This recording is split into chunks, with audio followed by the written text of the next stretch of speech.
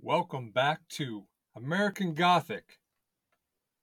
Flannery O'Connor in her writing is best described as Southern Gothic, which is a style of literature that has flawed and disturbed characters in sinister situations. Now, I can think of no way of better describing the story I'm about to tell you because it's very much like that, but also it is a true story, a true Gothic tale.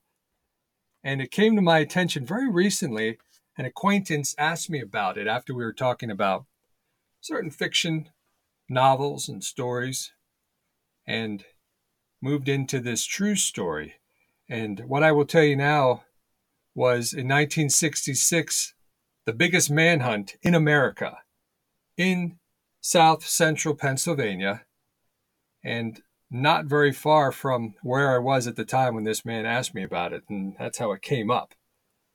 So it involves an abduction, it involves caves, it involves the Pennsylvania State Police, the FBI, and many more people searching, trying to find out what happened to this 17-year-old girl who was taken immediately after she got off her school bus. So we will look at that as we tell the tale.